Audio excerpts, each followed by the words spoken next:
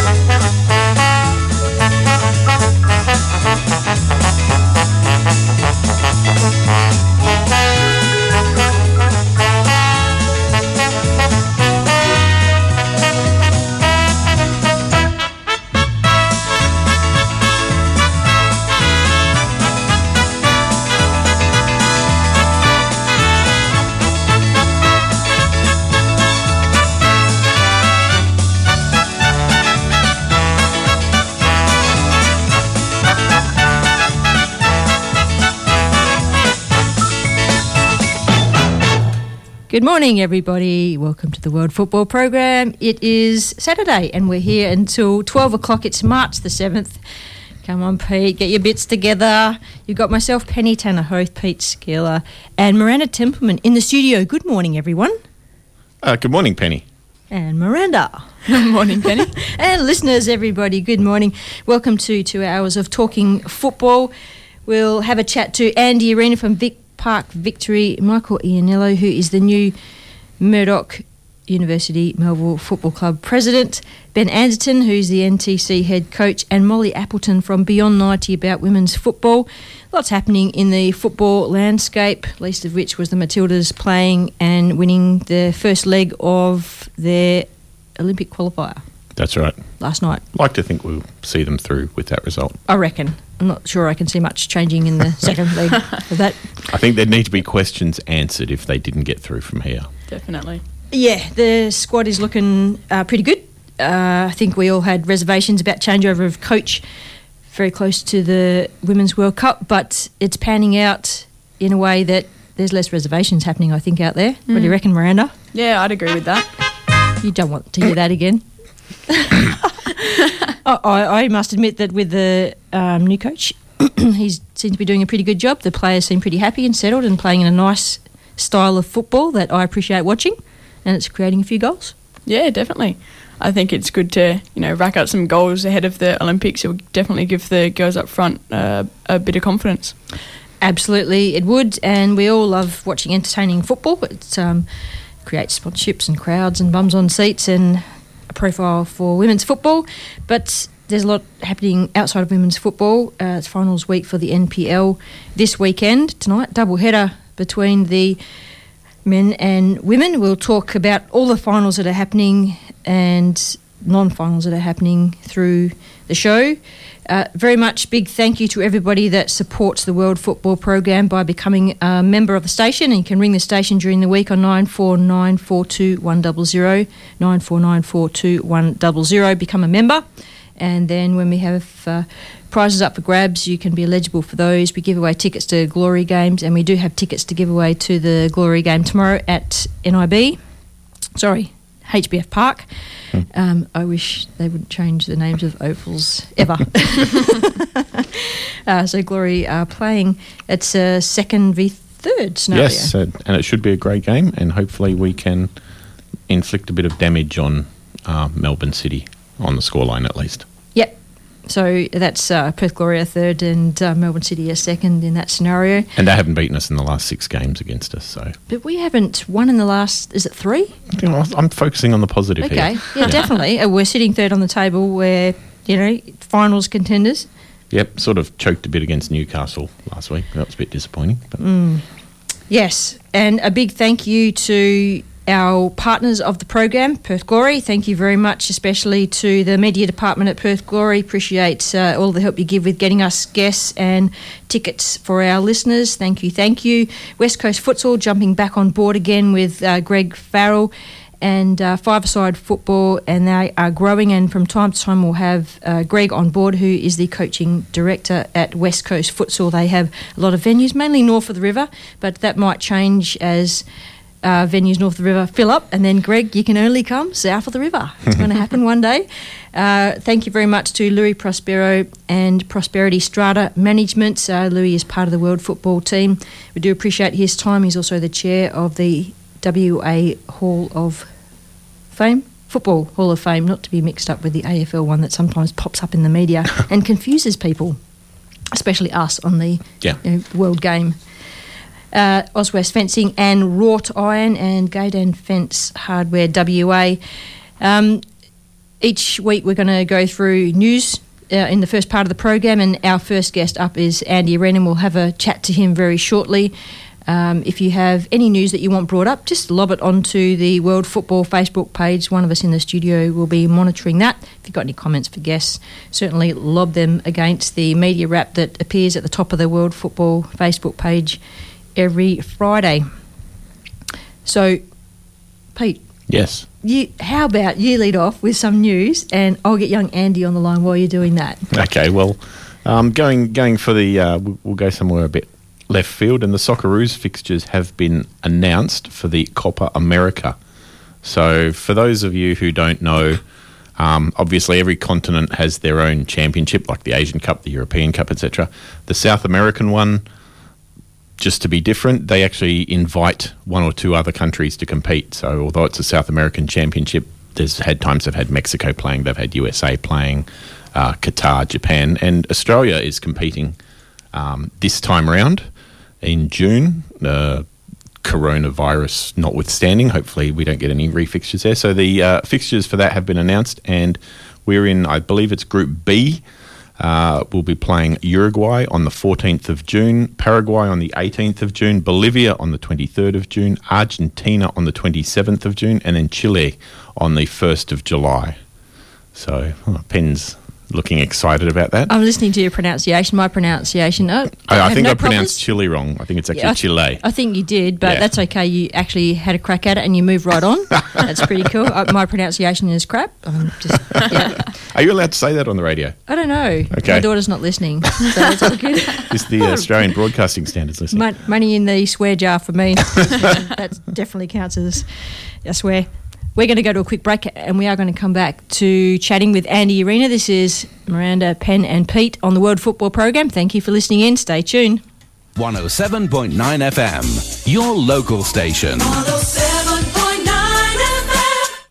In 1972, under a scorching June sun, in the French coastal town of Marseille, 2 Algerian immigrants awaited the birth of their 5th child. Later that day, a star was born. We are proud to be the longest running football show on radio in Australia. Call it soccer, call it football. Myself, Peter Skeeler, Penny Tanner, Sean Kelly, Don Evans and Derek Pollock are the voices in your world football team, sharing the news across WA, Australia and the world for the one and only World Game, the World Football Program on Radio Fremantle.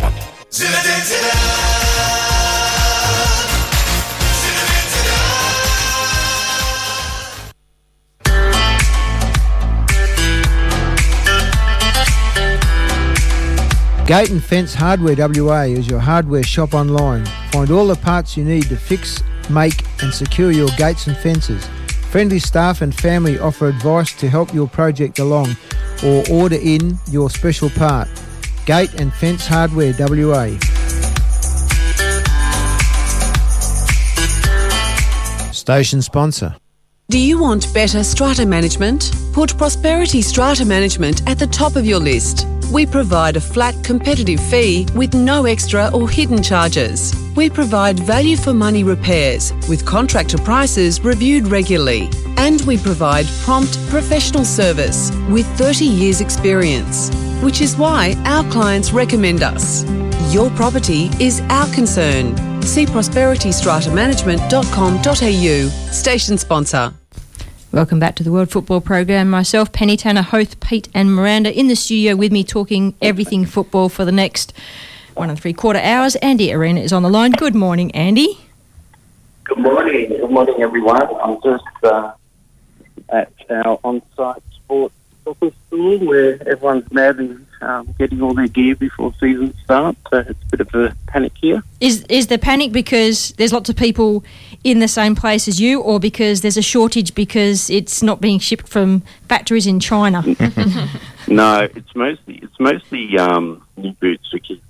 So it looks like kids have only just started to get into the season proper and realise that their gaffer tape boots aren't holding up and they need new boots. Or they've grown 2 sizes and they need to. Yep. And I don't know if your club does. I'm doing for my boy, actually. Yeah. Indeed, and that happens about every 3 months for me with my 13-year-old. Does your club do what our club does, which is Mum FC, everyone, in case you didn't know, okay? We have a boot swap over, so anyone who outgrows their boots, it goes into this huge, big, cavernous box at the club, and you can go and pick some more boots. So you put boots in, take boots out. It's great. Yeah, it's great, and that's I saw it years and years and years ago, and it's been the best thing, especially for kids who basically change sizes every year. So I love it. All clubs should do it. Yeah, and in the junior space too, you don't wear your boots out. Generally, you just grow them out in such a short time. So the boots that go into the box are pretty fantastic. It's like someone's buying new boots. Good stuff for parents. Yeah, that's right. Well, it works right at our club because we have guys that join our club that haven't played for a while and buy new boots, and their last 2 training sessions and do a knee for the season, and then we have new boots to put in the Speaking Not of true, but speaking of knees, I did want to get a couple of comments from you. The growing space about head injuries and concussions, and some of the football organisations around the world have banned kids from heading the ball now. What's your thoughts on that, and how you approach it at your club, Vic Park Victory, and the kids there? Yeah, we well, it's it is meant to be a non-contact sport. So part of our junior training is having MySpace. So really, when we're doing any gameplay, they don't even need to touch another player if they're sort of within their space. We sort of pull them up for that, and just it's all about making clean tackles at the ball and not really being in a position where we got boots on top of boots or legs on top of legs or.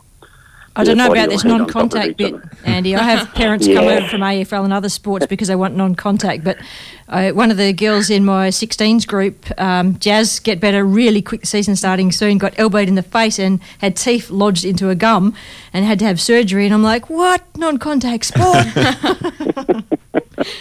Well, we got to ask. I'm not sure if we. I don't think we put it on our public page, but we should. Where our men's coach Becky got a nice little elbow to the eye a couple of weeks ago. So she pulls back from participating in the men's drills now, but she had a beautiful shiny cheek for a couple of weeks. There's a bit of weight behind some of the fellas, a bit more than some of the females, maybe. Yeah. But again, it's especially for young kids, where kids are getting into sport younger and younger, and the amount of head impact you're imposing on them, I think is something of a concern. We certainly try not to do it. Part of our play, even getting in the metro teams too, is about the ball should be played on the ground. That's better football anyway, and we try and keep it on the ground. So a lot of our training drills, there isn't a need for us to go down the path with the kids of heading the ball. Yeah, it is a worry, and certainly I think developing kids, it's more. It's a problem because if you do take it out of the junior development, then they get the senior play and they don't know how to head a ball. So yes.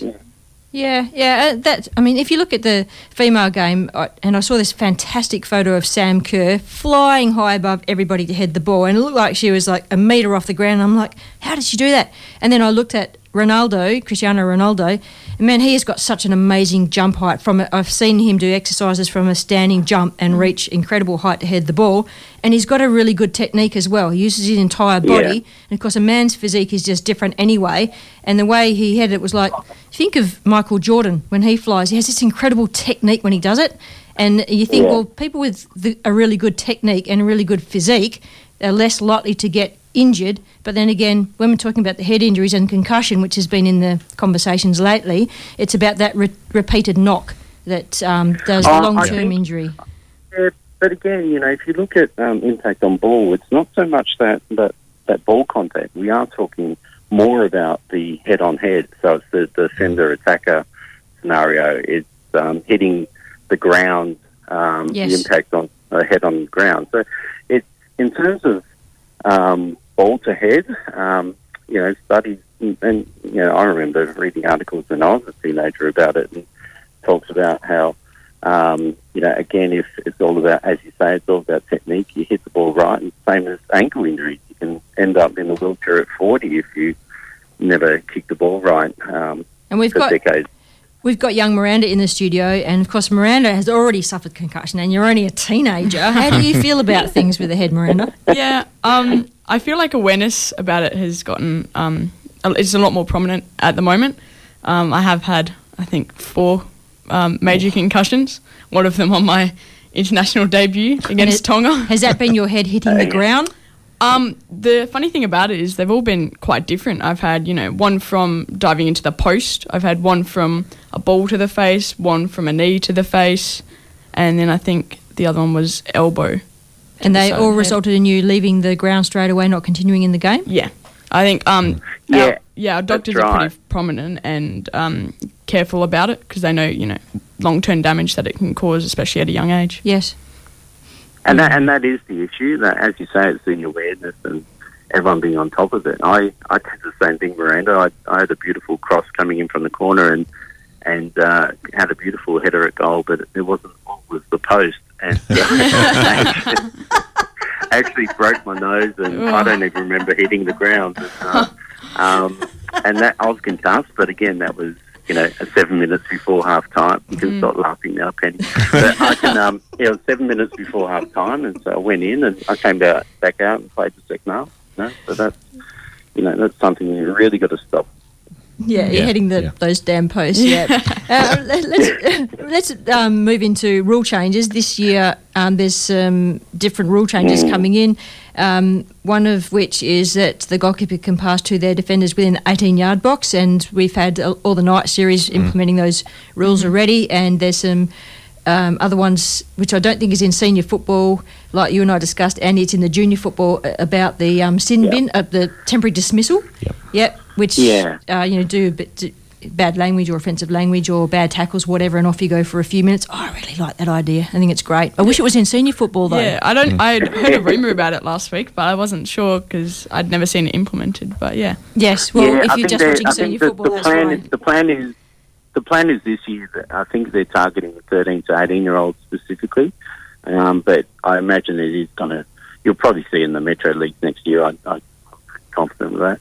But again, it's like almost the old warnings or the old ring cards, if you're as old as me. But it's basically you can be sin binned, but if you get sin binned twice, then it almost acts as a red. So this also protects the referee too. So it's not just about your actions and verbalisations to other players. It's to the referee, and I think that's really good because in junior football you have a lot of junior referees, and they need to be encouraged to become adult referees and stay in the game. So we want to protect them.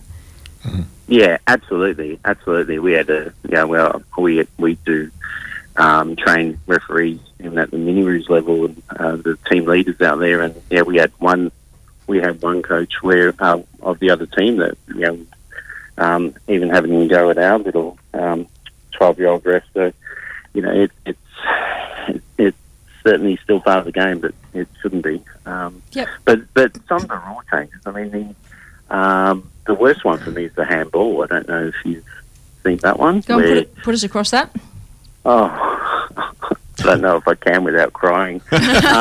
It's basically they're trying to make it that it's actually a different rule for a defender and an attacker. So if you jump up for a ball and you head that ball away, and but your arms are flaying in the air as you do it, and it ends up making contact with your arm. If you're a defender, that's deemed to be just part of defending the ball, as opposed to an attacker is deemed to be trying to take an advantage and score a goal. You know, yeah, why make it different for one team than another is interesting, and it's going to be interesting how to police it. So. Yeah, good luck with the referees for that one. I don't understand that one, yeah. Okay, I guess we might find out the hard way as coaches and players with that one, Andy. Yep. What's some of the other ones? The others have pretty much already been in play at anyone that follows some of the bigger leagues. Certainly have seen most of the other rules already in play. So, and they're pretty effective. Again, it's just the irony of it all. Like, they bring in all these rules to say they're promoting more goals and more attacking play, and then they bring in this handball rule which kind of protects defenders. And it's like, well, you're either going to change the sport to be more attacking or you're not. So, yeah, I have a question mark over that one. But again, this is not Football West. This is IFAB. This is FIFA. International rules. Yeah, so, so absolutely. We're not complaining about Football West or FFA. This is international, yeah. That's it. And look, just moving through some more news for the week. We know that the coronavirus has affected teams travelling here and there and everywhere, and players and fans are getting caught here and there and going into quarantine, all kinds of... And the pre-season for the clubs, it's affecting shipments of the uniforms and kits getting to clubs and then having to accommodate in different ways. I know it's affecting Mum FC. I know with business side of things with me, with my gate and fence hardware, we're certainly having different things affected coming into Australia, and we're having to find more Australian-made stuff, which I think is fantastic. And I wonder if clubs are out there and are now sourcing different alternatives to get their gear ready for the season, or they're just waiting or borrowing or using old kits. What do you reckon, Andy? Yeah, and it's funny because, you know, the whole import-export is weird. You know, we can be self-sufficient, but we're actually exporting a lot of stuff and importing the same stuff. So, if anything, it actually might kick businesses up the bum a bit and do what you say, that maybe it is time that the Australian exporters don't export out and actually try and sell to their own local markets, and businesses buy from local markets. So, it's all fine. I mean, the biggest thing for us with coronavirus is we're changing a bit of our team play. So pre-match, even with the kids, we go through, we shake hands and everything. We're trying to do something else there where there's less of that contact as well. So that's something that's been raised by a number of concerns. But let's be pretty clear about this, right? There's a couple of things. I have to say it. The toilet paper thing, there is Australian-made toilet paper, right? Everyone just saying out there, okay, don't go and buy 10 blocks, honestly. And a WA factory.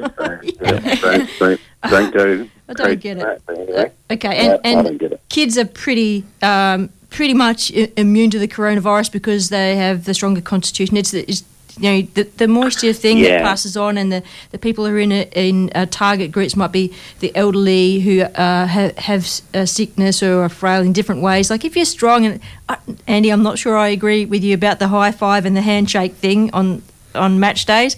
I think it's more again, we're not doing it to curtail the virus. We're doing it to curtail mental attitudes. People are comfortable doing one thing or another. For us as a club, we don't mind where we've got a lot of, even we've got a lot of Muslims as well. We've got a lot of people that have issues with, touching a referee if they're of a different gender, or so there's a whole bunch of issues involved. Actually, that's a really good point. Less people will go up to the referee and hassle them because they don't want to touch them. That's good for the referees. But it's concerning for a lot of the events that are going around too. So how do we? I guess now we'll have to get Matilda to play Victoria Park Soccer Club to get their games up if they can't play internationally. Yeah, we'll do that. Yeah. There was a lot of thought about things, isn't it? We're all concerned about it, and we're maybe thinking of ways to accommodate it, but hopefully we don't need to actually move into a mode where we're shutting down and stopping doing the things that we love and that just make us operate normally now. Let's move on to more things.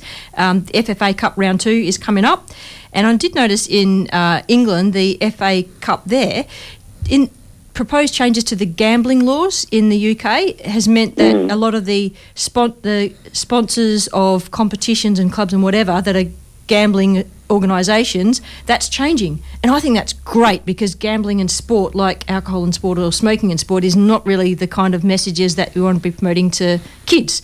So that's a good move. And how is it changing? I mean, I'm not sure how it's changing. Look at our rules. Look at our even our play rules. Like, even if I play a Metro League, technically I'm part of FFA, I'm part of Football West, and in their constitution I can't put a bet on an EPL game or But you can have Bet365 as a sponsor. Now I don't get that, because in FIFA law it says you can't be like associated, that I forget how it says exactly, but you can actually have a sponsor that will, like, you can have I think TAB does sponsor the FFA in some way, and in the UK there's major organisations that sponsor clubs.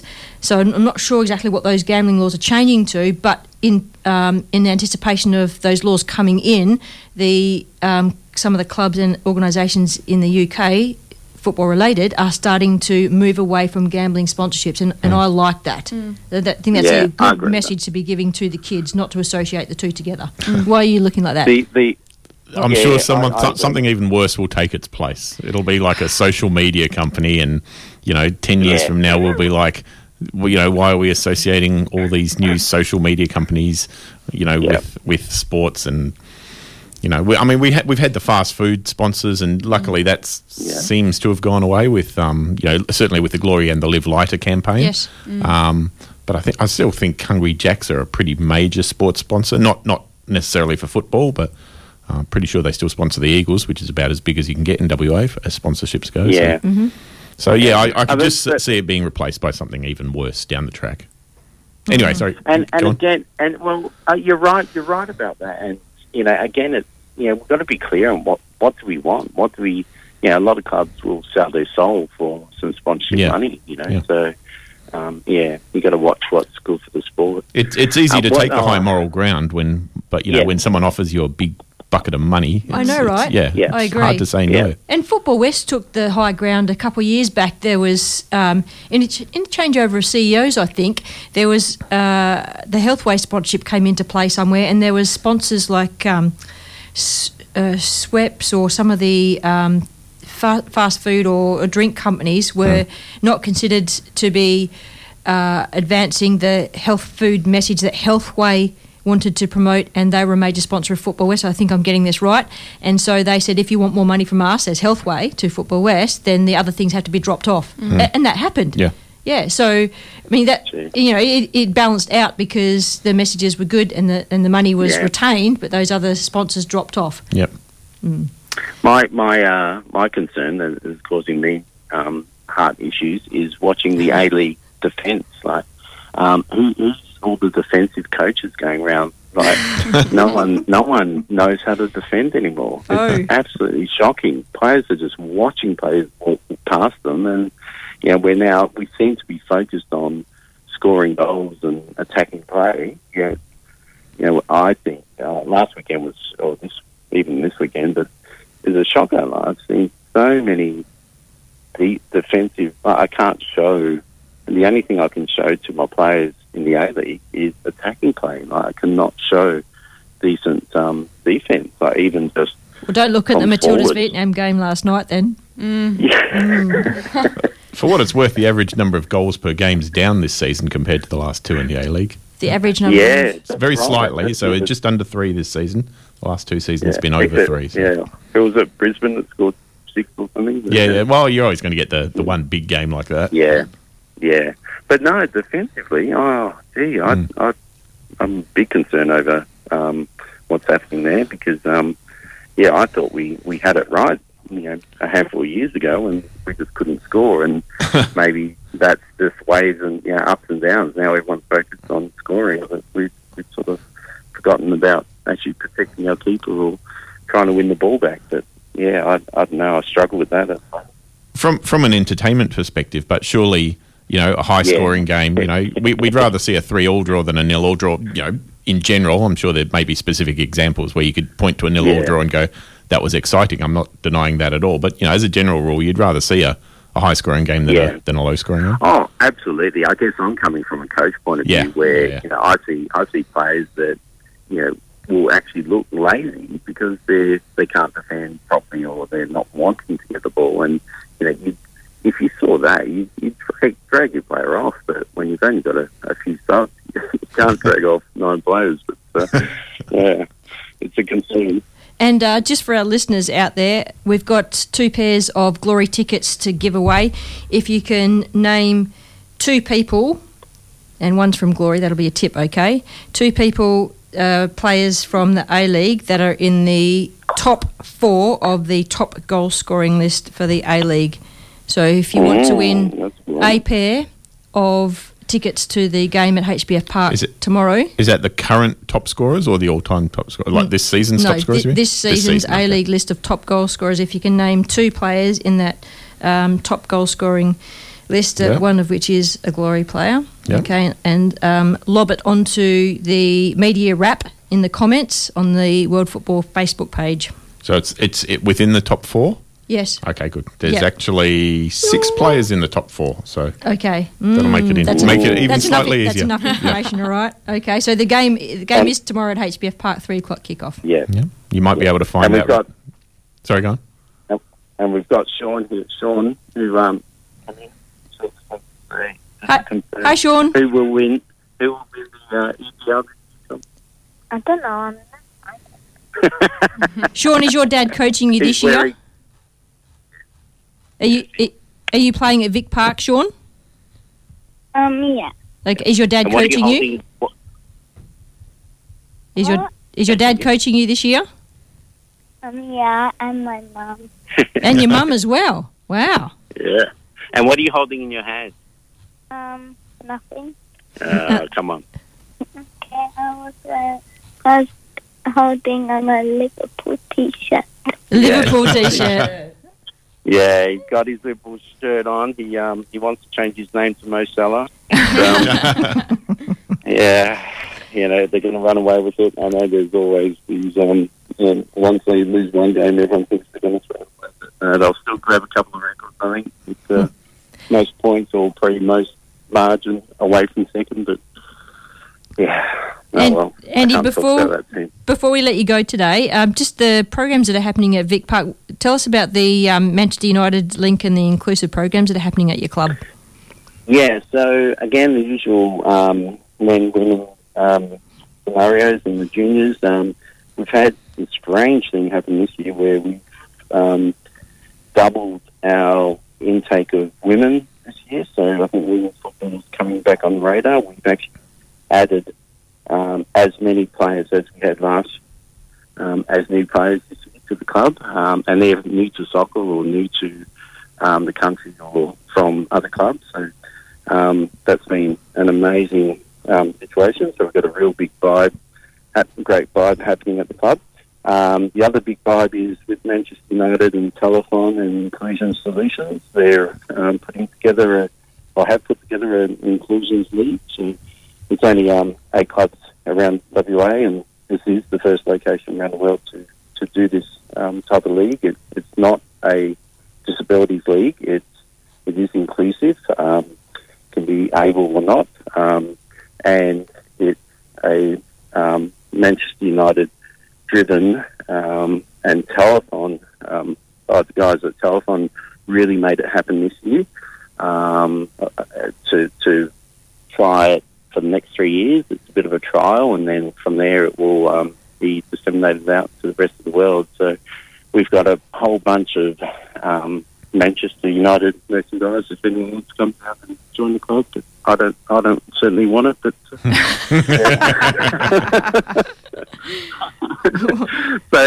it's really good. But there's tons of around the place.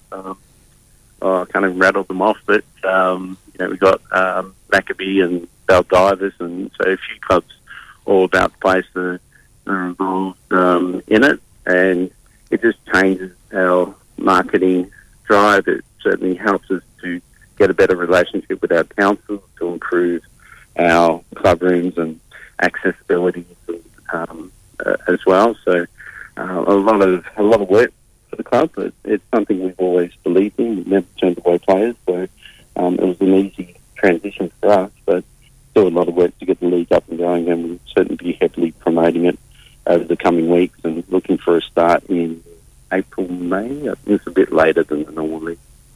Good one. Keep doing the heavy lifting, Andy. We need passionate people to do that, as always. Everybody relies on those kind of people. Mm. Yep, it's all happening. Yes, it is. Thank you for joining us today. Appreciate that, and say hi to everybody at the club. And we must get your lady coach on to have Becky, a chat. yes. Yeah, we must get her on to have a chat at some point, I think. And Miranda, stop getting concussed. Yeah, I know, right? Andy, thanks for joining us, and thanks, Sean, and have a good weekend. Thanks, guys. See ya. Thank you. Bye. That was Andy Arena, who is a club coach at Vic Park Victory and membership recruitment man and inclusive officer there. And if you want Manchester United merchandising, but apparently that's the place to go. Yeah, sounds like it. Where to go? I wonder if they've teamed up with the Manchester United fan club of Western Australia in some way. Must find out about that. See if there's a link. We're going to go to a break and come back and chat more football. Just reminding everyone that there's a whole stack of finals and night series games through the weekend, and you can log on to footballwest.com.au to find out where they are, or the World Football Facebook page. The main one, I'm going to say the main one, is the NPL night series grand final tonight, double header. Yep. Women's 5 o'clock, men's 7 o'clock. That is NTC Fremantle for the women and Floreat Perth Soccer Club. It's going to be a very interesting game, 7:15 kickoff at Inglewood Oval, because Floreat have got a sack of players missing because Dean Evans is getting married out of West Australia, and there's a couple of players going there. So that is going to be an interesting game. I bet there's a few people not happy about that, and there's a few people that are happy about that. We're going to go to a break, and we'll be back very shortly talking more football. You're listening to Radio Fremantle 107.9. They can say what they want now, 'cause we'll be screaming out, we can be heroes everywhere we go, we can have all that we ever want. West Coast Futsal Association has social competitions at Hollywood Futsal Club in West Perth and the Mount Lawley Futsal Club. Competitions are open for new players looking for a kick around with mates from Monday to Friday. For those looking at high-level futsal, there is the Junior Leagues in Karrinyup on weekends and the male and female Superliga competitions based in Subiaco. For more information, contact Brittany on 0481 881343.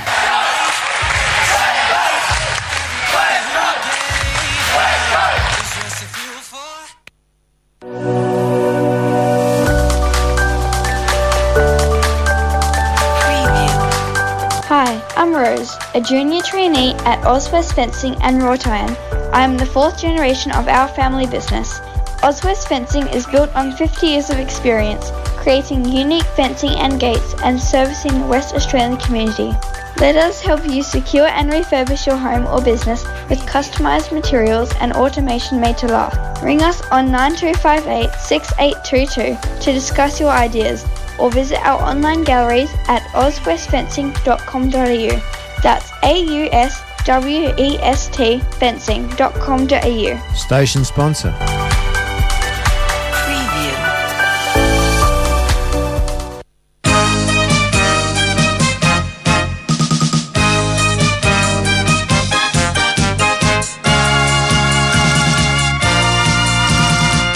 Melville City Football Club celebrates 50 years in 2019. After partnering up with Murdoch University in 2018 to become Murdoch University Melville Football Club, the club is embarking on a quest to collect as much memorabilia about the history of Melville as it can find. Share your records on the club's Historical Video Project Facebook page or contact the coordinator, Penny at mumfc.com.au. Penny at mumfc.com.au. Station sponsor.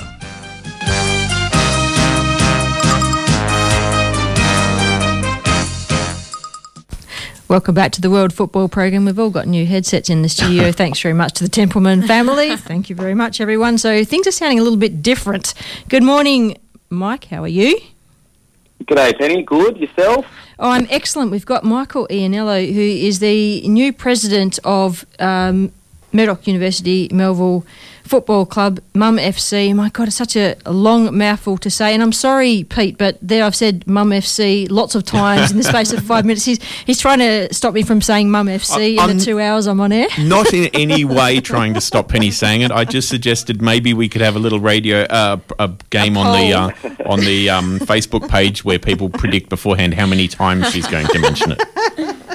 Well, everyone's going to be good to their mothers. I love the acronym Mum FC, so Penny can say it as much as she likes. Thank you very much. Thank you. It's been a pretty good start for Mum FC. In fact, it's been a pretty good start for your tenure as president of the club. Mike, give us a little bit of a wrap, give our listeners a bit of a wrap of where you've come from prior to being president and some of the things that you can maybe foresee happening at the club in this season.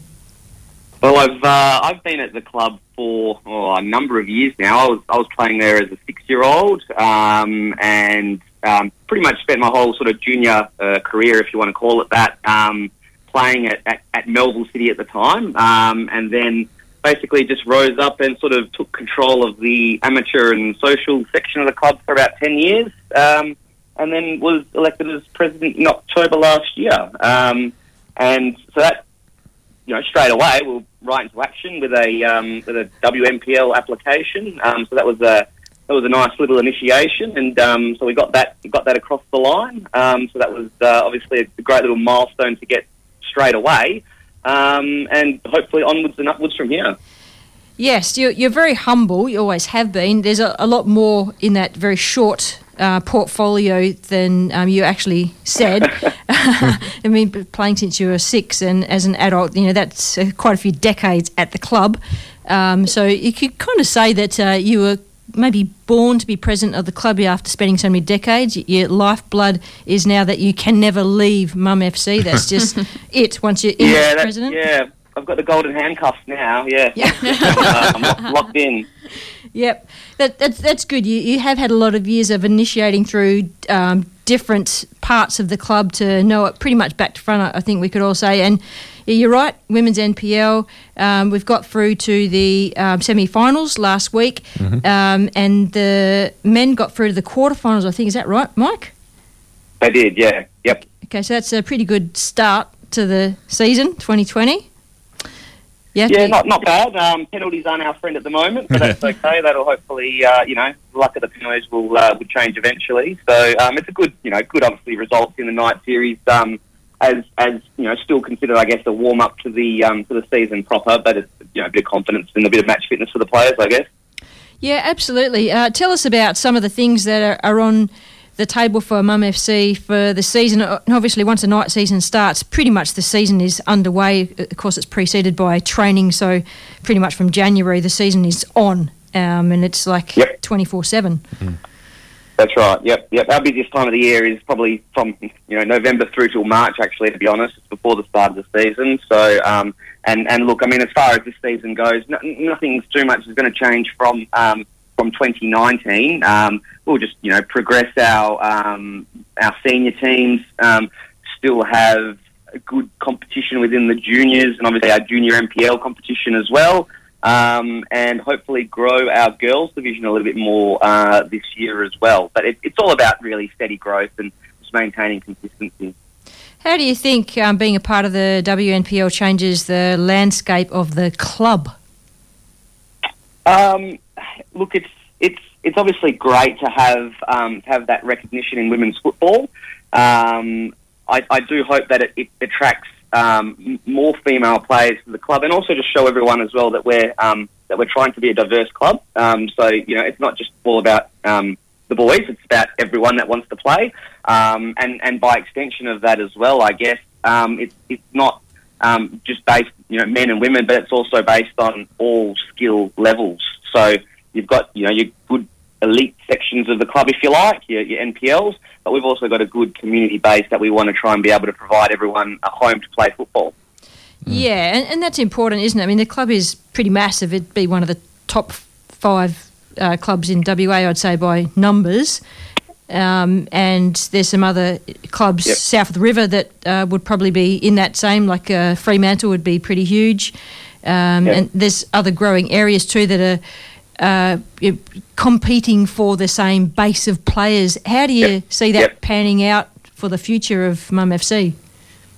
Oh, look, it's always strong competition, and to be honest, it's good to have players playing in the sport, and regardless of what club they're at the end of the day, as long as they're playing the sport and enjoying their sport, that's probably the main driver at sort of at a bigger picture level. As a club, what we want to try and do is make sure that everyone that plays for the club feel like they belong, and regardless of what team they're in, if they feel like they belong at the club, that helps the club culture, possibly helps them with future growth, obviously retaining players, and just create a good environment to actually play your football in. And I see that's probably that needs to be the foundation, I think, of a successful club going forward. Healthy, I like it. It is about playing sport, mateship, and all those things that, as a child, we like to foster and encourage. It becomes a little bit different, one supposes, as you're an adult. The reasons for which you play sport change, time and financial reasons and all that kind of thing. But, at the basis, when you're a kid, that's what we as adults can affect. We want to foster all those great things where kids become adults and then have that basis of knowing why they play sport. And that diversity and culture and retention that you're talking about, hopefully that's what all clubs are fostering, so that that they have good culture and retention, one hopes. That's right, and it's hard at our club. I mean, when I say hard, it's always an ongoing challenge to just because of the sort of natural size of the club, to make sure that we still can foster that belonging. Obviously it's sort of, I guess, easier to get lost in a big club and sort of not know where you can draw on support and resources. So as a club, we're just trying to do a little bit better in communicating to everyone and letting everyone know that who is where and who can help you, and ultimately make everyone available to help if they can. So that way everyone feels like they've got someone they know at the club, and it helps their time there. Yeah, you're right. I like your approach. It's a different one. Fostering a good culture which fosters retention and loyalty to the club or to the sport, like you said earlier. It doesn't matter if they want to be a part of Mum FC for the next 15 years. If they're involved in the sport, they'll be involved with one club or another.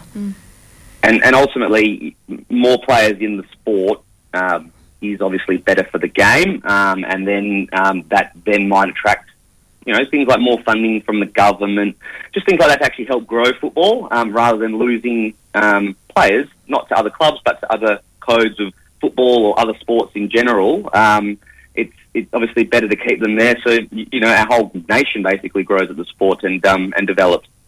What do you see as some of the unique things about Mum FC that might attract players to the club? I think we try to have a good balance of levels across the club. So we're basically going to accommodate everyone. If someone wants to play and focus on development and sort of try and become the best they can be, we can offer them a pathway to that. But if they just want to come down and have a kick with their friends, we can also offer that as well. And we've got plenty of teams to cater for them all. And that's sort of the offering that we have, and a bit of flexibility there that people can sort of choose their own pathway. And we'll attempt to, I guess, add value where we can for anyone that plays at any of those pathways. Are there some things that you want to promote about Mum FC that are unique to the club, like some events or programs or sets of playing groups that we might want to promote? In terms of playing groups, we want to promote everyone though, Penny. I mean, there's we don't want to focus on. I mean, obviously we've got our men's state league and women's NPL and junior NPL, and sort of they get the promotion just by sort of recognition in the sport, and obviously that good to promote them as sort of being figureheads, I guess, for those that are aspiring to become the best they can be. But at the same time, we've got massive junior division. We're trying to grow our girls division. We've got our amateurs and socials and masters that have to go around on a Sunday and just play for a beer. We can offer. We can promote any of those teams to anyone and say that it's actually a good atmosphere to play in. Yeah. Yep, that's good. I hear strongly what's coming across in your conversation is diversity, inclusion, sense of community, and I like that. That's good because if we're all wanting our kids to play sport, if we're all wanting to be a part of that, then it brings a lot of other people into it too. People will come down and watch. People want to spend their money at the club. They'll be healthy. There'll be less burden on the medical system. I mean, there's a lot of benefits of all of that. Bit of a snowball effect, really. It is, yeah, absolutely. What do you think the club needs to pay attention to maybe grow in some of those areas? I mean, it's always an ongoing battle to make sure that we've got resources allocated to sort of all areas, and one of the main challenges ends up being sort of the volunteer base and people around the club willing to help out. We've got a committee of it's about 15 or 16 people at the moment that do a phenomenal amount of work in actually trying to get everything up and running for the season, and we've got sort of team managers, coaches across the entire club as well, and they all do a great job to help grow as well. Any resource, any parents or anything like that, spectators. It's good if they can get involved and sort of say, how can I help? And we can always find something for people to do. And what that ends up doing then, it creates more efficient tasks can get done, and we can focus on other ways to grow. There's some clubs out there that have some pretty unique ways of attracting volunteers and retaining players. Balga is one that springs to mind with their fee-free program. Football, yeah. Is there any unique things about Mum FC that you wanted to speak about? We don't. Obviously, we don't do anything in terms of fee-free football as yet, and that's what Balga are doing is obviously great, and that's something that we'll definitely look into. We do offer a small levy for volunteers to help out, but at the same time, it's sort of the desire for people to actually want to help out the club, and sort of be, I guess, rewarded that you're doing something to help a good cause, a non-for-profit club, and using your time to help a lot of youngsters or senior players at the club. I think the mini football, Mike, might be a good one. The in-house program. There are a few clubs around Perth doing that now, and I think that as football grows is probably something that more clubs would do because it's a convenience factor for parents, brings income into the club, and it gets a whole heap of like a part of the community together at one space. Yeah, well, we've got. It's a good point, Penny. We've got about 400 kids on Lenshira on a Saturday morning from May through till mid-August. I think the Mini Rouge season ends. So it's it's absolute mayhem down there if you're actually trying to find a parking spot. But apart from that, the competition is extremely well run, and we've developed that across a number of years. And a lot of other clubs are actually trying to start their own Mini Rouge in-house program as well, which is great. And I'd like to think that we're probably sort of one of the leaders in actually getting something like that set up. And obviously, you need to have a weight of numbers to be able to, run that efficiently. Yep, East Fremantle do a very similar program, and I know that at times there's a cross. We have, I think, there's a Mini Rouge day at East Fremantle, so that all the Mini Rouge games from Lenshira go to East Fremantle. I think it might be Warnock Park. Yeah. Yep, they do. Yeah, I think 2 a year they do 2 carnivals, one at us and one at Warhop. Yep. Yeah, I love the way that the clubs work together with that. That's good sense of community. Mike, That's right. if there's anything else you want to throw into the conversation, you go for it right now. Otherwise, we'll let you loose on the weekend.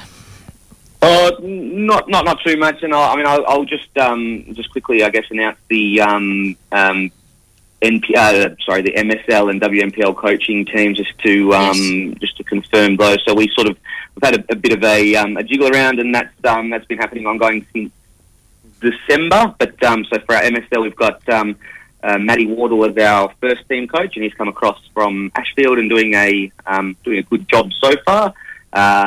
Miguel de la Fuente, who's our reserves coach, and we appointed him just a couple of weeks ago now, and young Valen Boulevant, who's our under-18s MSL coach. And then for our women's NPL, we have Peter Rakic as our first team coach and Kurt Harrison as our under-23s coach we appointed recently as well. So that's a really good mix of coaches. We've also got Marcus Edwards as an assistant sort of across the men's, and Marcus has been at the club for I don't know how many years now. So he's basically Melville City born and bred. So it's good to have that sort of diverse mix of coaches. And obviously with Mark Jones as our technical director, that is a pretty good foundation, I think, for a hopefully strong season 2020. Yep, and Valen Boulevant is also the women's technical director. Correct, yes, that's right. Yep, so good setup, good diversity, and good leadership. So it's good start to the season in every way, really. So well done, and congratulations on your appointment as president. Thanks. We'll revisit that. Congratulations in about 6 months' time. It's going to be a great house I've got. So we'll see how we go. Good work. Thanks for your time today, Mike. Do appreciate that. Thanks, guys. Thanks for having me on. Good on you. Have a good weekend. Cheers. Catch you later. That was Michael Ianello. Sounds very young, doesn't he? Oh my God. He does. Yeah, he's not... The older I get, the younger everyone else sounds. Yeah, that's true. Yeah, I think he'd probably be in his early 30s, I reckon. Yeah. So he's a few decades at the club. Yeah. It's transitioned very nicely. A quiet, kind of unassuming guy, but it's a lot on his plate, as you do as a president of a club that's got about, 1,300 to 1,500 members. It's pretty massive, growing. A lot of transition between clubs that are growing in the areas, and I suspect that that's the same in any growing area of Perth. That I'd say with East Fremantle, there's the new estates going down south, like the Belia, Jandakot areas, which are growing in their numbers to their clubs as their estates infill. They open up, they infill, and then clubs start and they grow, and it competes for numbers. But then with the infill, there's just more numbers out there. Yep. And new clubs popping up then as well. So absolutely. Yes. Which is good. Yeah. Which is fantastic. Yeah, it is. So what are you doing then, Pete, this year? Are you on a Sunday going to be, or even on a Saturday, does that mean you're going to be out there watching games now you're not coaching? I will be sleeping in on a Sunday morning. Very enticing, isn't it? And enjoying it. I know, right? Turning my phone alarm off and not getting up at ridiculous o'clock in the morning. I know. For a junior match. Yeah, that was me last year. That's not me this year.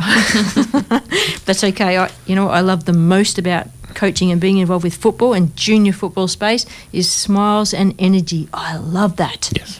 I will be attending a couple of junior matches for what it's worth. So I'm sure you get the invites from the parents and the kids, and they'll see you about. And they go, come on, coach. They still coach. You get coach, or do you get Pete? Both actually. Yep. Depending who I was. Well, that's what I got to my face. I don't know what the Nice. Okay. Do we need to mention anything about anything happening through the weekend? Yeah, well, sure. We've got the night series coming to a head in all aspects. So in the NPL, will be, as you've mentioned, Perth Soccer Club against Floreat Athena. Perth Soccer Club beat Perth Glory in a penalty shootout, and Floreat Athena beat Gwelup 4-2. So Gwelup sort of making waves. In the men's state league, quite interesting. The semi-finals last week for that one finished 6-2 in Olympics' favour and 7-1 in Western Knights' favour. So some kind of big results there for semi-finals. And so what's the games on Sunday night for the State League for the men's? And so for the men's, so that was last week's semi-finals. So the third place match will be Fremantle City against Forestfield United. Yep. That's at 5 o'clock at Kingsway Reserve. And then at 7 o'clock, it's Olympic Kingsway against Western Knights. There is a lot of games happening. Yep. And then, as you've said, in the women, the NTC women defeated Mum FC on penalties, 9-8. So it sounds like it was a decent penalty shootout as well. It was long. Yeah. 12 rounds of pens. So it went through the entire team. Keeper's taken one, the first player's taken one again, and then it's over. I don't think I've ever been to a match when so many penalties have been taken or ever seen one. I do remember something about a world record where a penalty shootout went, I'm going to say 24-23 was the result. I could probably look it up. But So how does that work? Do you just keep going through the you team keep that's on going the until park? one They just team keep scores going? and one misses, yeah. Yeah, same order. Yeah. Okay. Just keep going. I think by the time you get to that point, someone's just going to deliberately miss so that they can go home. Also, the next game can happen. Yeah. Wow. Okay. So we should mention too that D'Agostino, Yes. was nominated Daggers. for Young Footballer of the Year. So He's my new man crush at the Glory. I knew that would Right? get you livened up there. Yep. Yeah. And Economides, sorry, but you're injured, so you're out the way, and Daggers has taken his place. He's doing okay for us. Yeah. He's doing okay. I noticed in the top goal scoring list Yep. that... Which I don't think anyone's posted about yet on the Facebook group. Okay, for so what I'm it's just going to worth. mention something. I think I'll mention it anyway, okay? So Yeah. Fornaroli's in that top four. I was going to say, if you went to aleaguestats.com, it's actually on the front page there if you scroll right down. Just saying. There you go. So Fornaroli's doing very good. It's interesting. There's... I can't say it because that'll give the answers away, right? But... Castro is not up there. Usually he's up there in the top half of the table scoring He goals, is. but he's had a few games out. But Fornaroli, man, he's just a gun, gathering momentum in scoring. I mean, to be fair, Castro's not an out-and-out striker, so, No. he does pop up for a few goals, but I think if it's your attacking midfielder who's scoring most of the goals for your team, there might be a problem there. So I'm happy, so to speak, that Castro's not our number one goal scorer this season. I think I've worded that correctly. I don't have a problem with the way the table looks. Okay. Sydney FC is sitting 10 points clear of Melbourne City. Yeah. How many games left in the A-League? I think it's a 26-game season, so it's a weird one. It's almost AFL style where you play every team twice and some teams 3 times. I'm not happy about this fixturing they've got here. But to be honest, give Sydney the league title. They're 10 points clear with 2 games in hand over second place. So What do you think about the second tier of football and possibly the FA Cup becoming some kind of national competition that becomes that second tier? And I'll say it again, that apparently for us to be a part of the Asian Football Confederation, we have to have a second tier of football. We haven't got it. yeah, we've sort of branded the NPL Finals Series as a second tier, which is always a bit of a bodge. I know, right? But what about the FA Cup? If we were somehow to tier that in some way, because everybody competes in that. I like the idea of a national second division. It's one of these things that, I mean, we were talking with Ravi, like 2-3 years ago, and it was just around the corner then. It's still just around the corner. They've sort of blown the dust off it and said, yeah, it's going to happen. Would love to see it happen. Whether it's viable without a team from Western Australia, maybe. I don't like they were talking about fiddling around with the FFA Cup, and I like the way the Cup runs now. There was some talk of having group stages, like sort of instead of a straight knockout like it is, sort of groups of 4 teams and something like that. And I didn't like that. By region, you mean? I don't know. There was just something the new FFA boss was vaunting. Tinkering with, Yeah, and it's like, no, it's a cup. It needs to be a straight knockout. I've noticed the FA Cup are going to live stream some of the games on Facebook. Good. That's should point out that's sort of when you say the FFA Cup, there's sort of like there's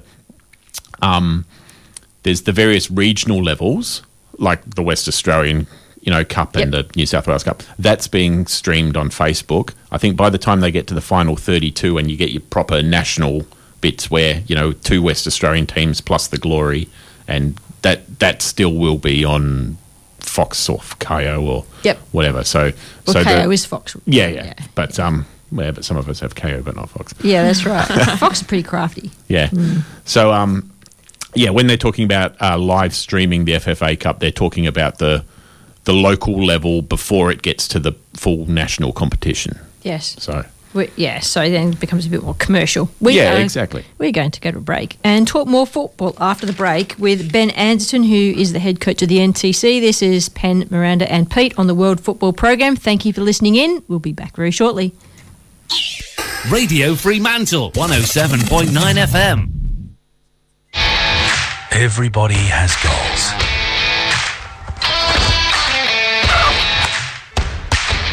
Whether it's learning a new skill or passing on knowledge, making new friends, is it finding a career path or reaching your full potential? Chase your goals. See where football can take you. I want to succeed so badly because we have such a great team, and the fans, I think that we owe everyone around us something. Everyone is bought in. I think the togetherness within the squad is huge, and it just makes you want to put everything on the field when you know someone's put in a big tackle and you're like, I want to put in a tackle like that, and I want to play for her, and I want to win for this club and these fans. This team is special. This team is ruthless. This team is family. This team gives everything for one another. And this team, no matter what, will show you heart and passion every day we get on the field.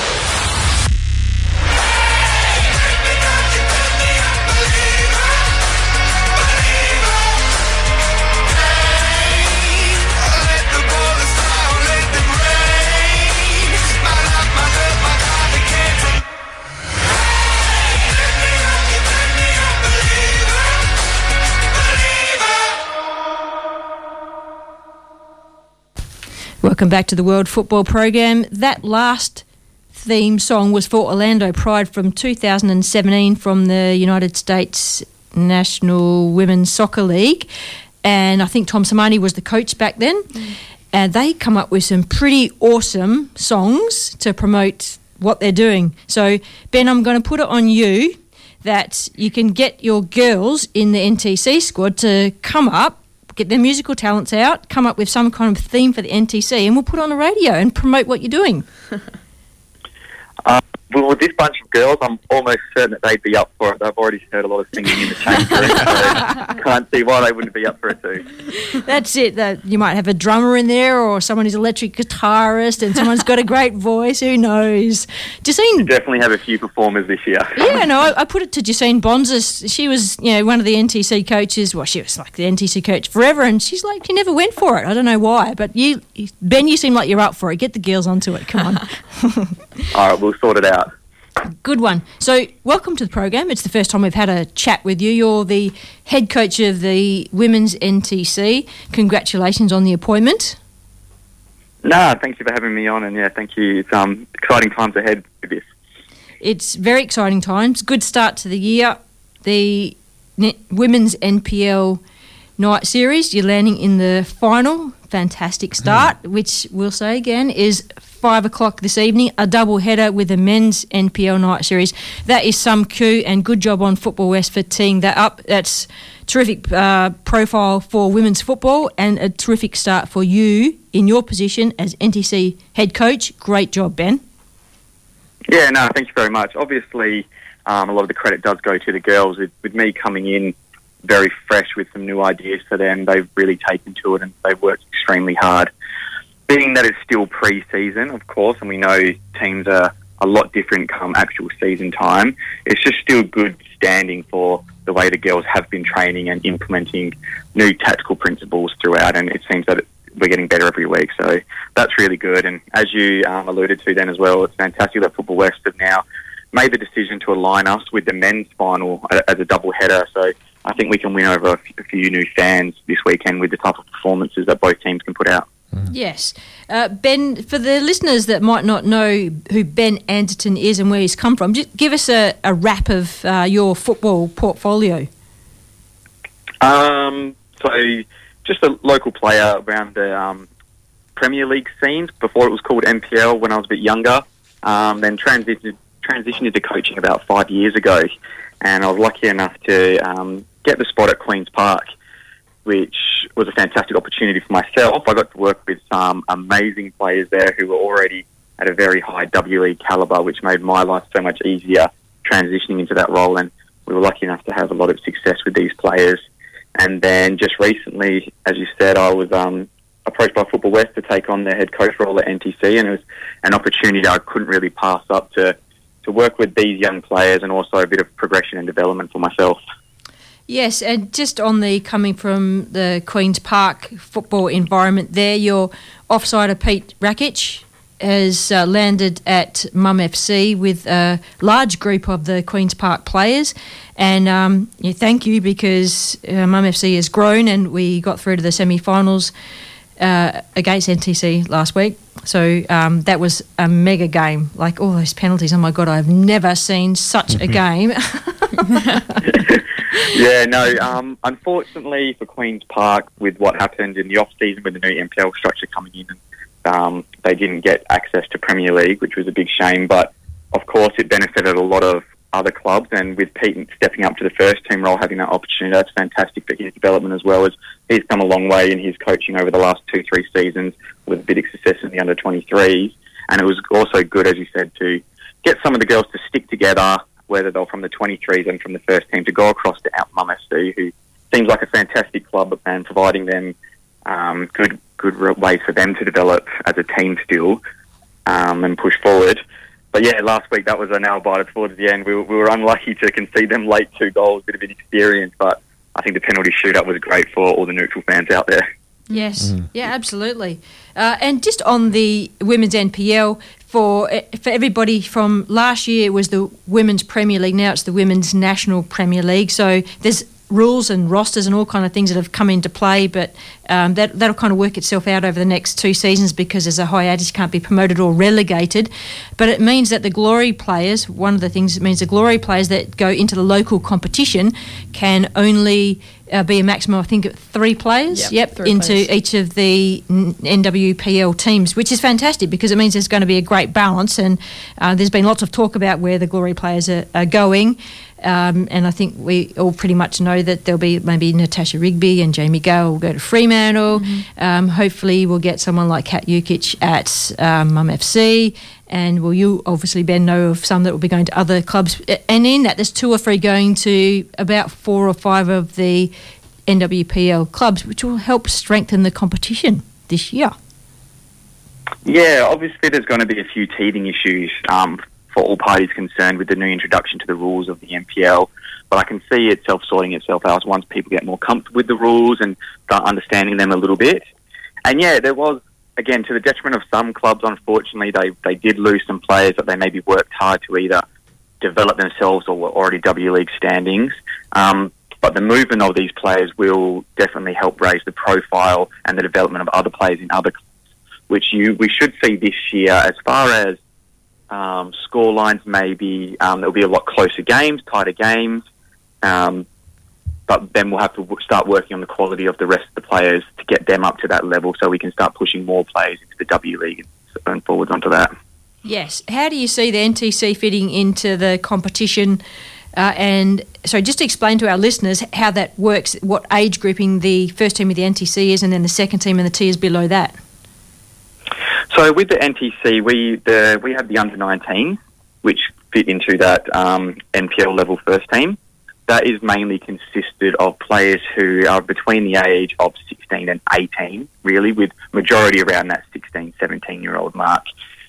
Fitting into the under-23s category in the NPL, that'll be the NTC's under-15s, so around 14, 15-year-olds, which is a really good challenge for them young girls to start preparing to come into the under-19s with me the following year, and also preparing them against, especially the 19s, preparing them against W League competitors that they're going to try and push for, or even the young junior Matilda camps that they get selected to from Challenge. I see the under-19s, obviously I'm across the under-19s a lot more at the moment than the under-15s. I think we can settle in quite well. We've got a really good bunch of young players that have come through now for the last 3-4 years through the program, which have had good coaches putting them on the right direction.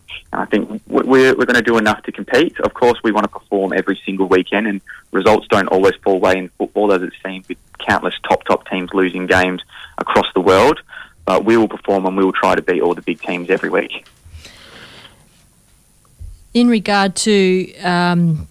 Sorry, I've got a lot of questions for you. Miranda's probably going to try and jump in, but I can't help myself.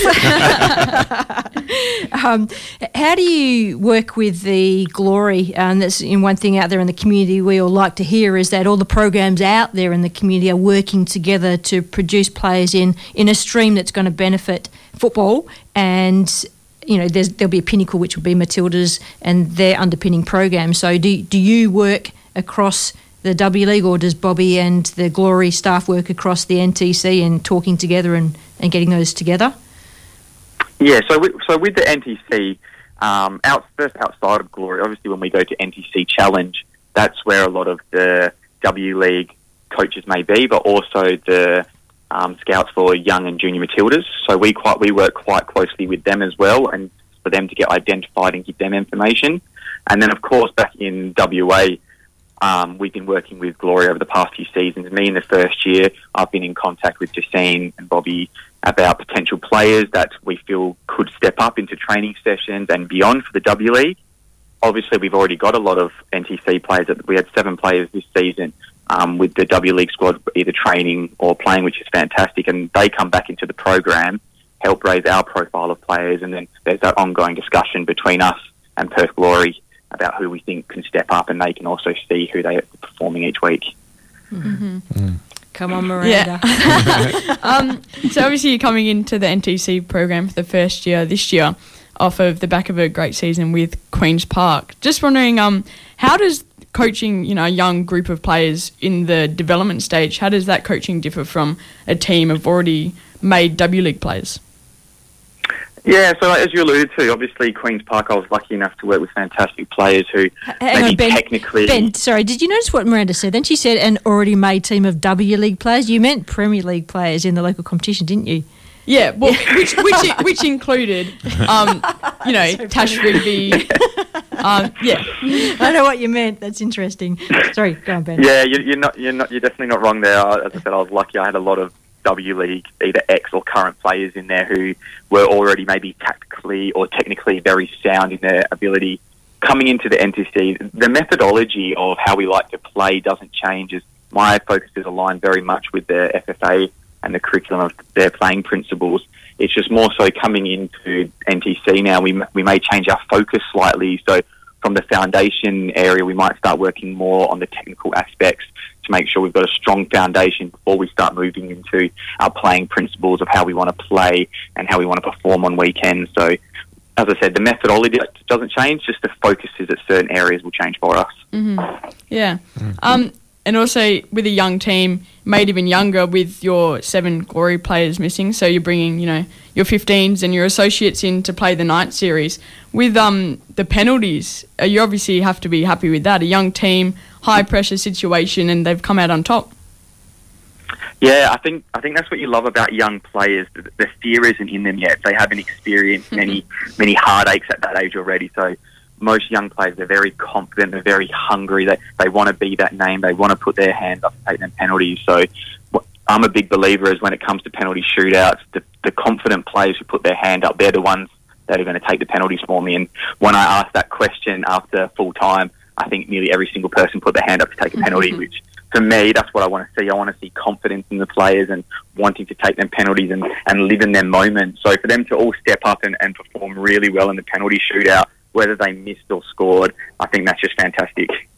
Ben, how do you approach your pre-season with a group of players that will potentially go onto W League and then Junior Matildas and Matildas, as opposed to being in the club system? Women's. Are you still there, Ben? Yeah. Okay, that was a strange sound. Okay. So as opposed to being a club coach and having mainly adult players and their pre-season, how is it different? For me personally, I didn't make any changes. When I was in say Clubland with Queen's Park, my still main priority there was, can I either make the players that are already identified at W League better, or can I get players who I think are really good but haven't been in the W League system? Can I get them there? So we had a lot of success. Also, it was mentioned Tash Ruby. Tash hadn't been a part of the W League setup before then, and then we worked really hard over the first season and a half, which with her hard work then got that go-ahead to go, and then she's come on to be captain. Likes of Tia Stonehill, Jenna Onions, a couple other players who hadn't necessarily been a part of the W League. We worked hard to put them up to that level, and coming into NTC in the pre-season, it's exactly the same. Can we get their foundations right, and then can we start working on them tactically and physically as well to get them ready for the W League as well? How do you feel about injuries and preparation? No, obviously you're a coach or the head coach of the NTC, but there will be a group of coaches and other staff that you use to prepare the players. So how do you approach that? The physiology is different for the women. There might be more ACL injuries or concussion injuries or whatever it is in women's football at that level you're playing at compared to something else, or because they're young and their bodies are a little bit different. Do you have conversations and then prepare the girls differently in that regard? Yeah, 100%. At NTC, I'm very lucky. We've actually, this year, we've got a full-time head of sports science that's on board, and he's bringing 3 assistants. So working with him, he designs a program. He's actually doing his PhD through West Coast Eagles as well. He's really knowledgeable on the science behind the female body and also the player loads and everything like that to make sure that the players aren't getting injured. Because for us, especially at a young age, we want these players on the park as much as possible. We don't want to see them off on the sideline with injuries or little niggles. So our preparation has been very much tailored so that we're peaking at certain times in the season, but the bodies are strong leading up to that, and we're not overloading our players. Whether we're we're more so not quite ready in our pre-season competition at 100% fitness, that's fine, because we've got the body in mind to make sure when it comes to season that we're firing at 100% and we're strong that we can last that whole season. So there's definitely a very big focus on the well-being of the players. So they have to, obviously they get regular scans on their bodies. We do regular fitness testings, weekly screenings for them to make sure there's no muscle imbalances from either side of their body, so then we can start tailoring their individual programs so they don't get injured. Wow, that's specific. And that's good. What about school sports? How do you work in with the young ladies if they want to do futsal or they want to do school? Because we're obviously talking about a group of students here. Is it within their contract to be crossing over to other things or not? So as far as I'm aware, the contract does allow, and Football West do have an agreement with school sports to allow players to go and experience them things, which I think it's a fantastic idea. If players can experience as much football as possible, it's very good. But then going back to what we were just talking about with the players' physiology, it's important that we maintain and look after their player loads, because if they're overloaded every week with too many training sessions, that can lead to fatigue and injury and stuff like that. But we'll be working very closely with school sports in other ways that we can get them players to be experiencing not just the NTC program as a priority, but also on the offside as well, that school sports, futsal, as long as it's all tying into making sure that we've got the players' best interests at heart. Yeah, and the thing that I'm really big on is that if a young person is enjoying what they're doing, they want to keep doing it. That's how you retain them in the sport. So if they're at school and, their mates are playing in a school sports team and it might overload them, they want to do it, so they would have a chat to you and they kind of figure that out. And I'm sure there's other groups, like there's the school sports system, that are going through their trials for state teams and then their national championships, and they've identified players are in your group. So you have to have a chat about, how do we work that in to keep the kids happy, pretty much. Yeah, exactly. And at the end of the day, we all play football because we love the game. Yes. So it's important that that's a big focus for us, that the players are enjoying what they're doing, because as soon as it stops becoming enjoyable, then that's no good and we lose players to the game. So as long as we said, we're looking after the players physically, we want them to enjoy their football, whether that's inside the NTC program, school sports, or whatever that is. We just want them to be enjoying their football, having a good time, and keeping them in the game as much as possible. Absolutely. Miranda, do you have any more questions for Ben? I do. So obviously you got your night series final tonight, the double header. We're versing Fremantle. we played Fremantle in our group stage, our first group game, and it was a 4-0 loss. Do you think that will affect the girls' mental state going into the final? I don't think at all. I think going back again to the players being so young, that they're very hungry, they're very eager to play and perform. And being that 4-0 loss, that was our first game together as a group, with a lot of these girls who were coming up from under 15s last year. So it's still a lot of inexperience in that first game, and we managed to sort a lot of things out watching the video from that game back and working on things at training. And I think the girls have been stepping up every week and improving, even though sometimes results don't necessarily show a picture. I think the performance on the field, we're heading in the right direction. And I think tonight the girls will want to go out and prove to everyone, not just to themselves, but to the crowd as well, about how they can actually perform and take it to such a strong side like Fremantle. So I think we're in for a very good game with both teams tonight. Yep. Before we let you go, I did want to mention that the season for WNPL is starting very soon, in actual fact. So the same month, March the 20th, is the first game. It's a night game, actually. And our game. Yeah. Friday night against Curtin. Bring it on. I reckon night games are an awesome idea because our crazy weather in the last few years brings Sundays with heat. And also, I don't know, it seems to be a bit of an increasing thing that the senior players are involved with junior football, either as coaches or role models or assistants, and that means very early starts on a Sunday morning sometimes, and then games in a Sunday afternoon. So I think looking outside of the usual football landscape to other days is a great idea. Ben, what do you think about that?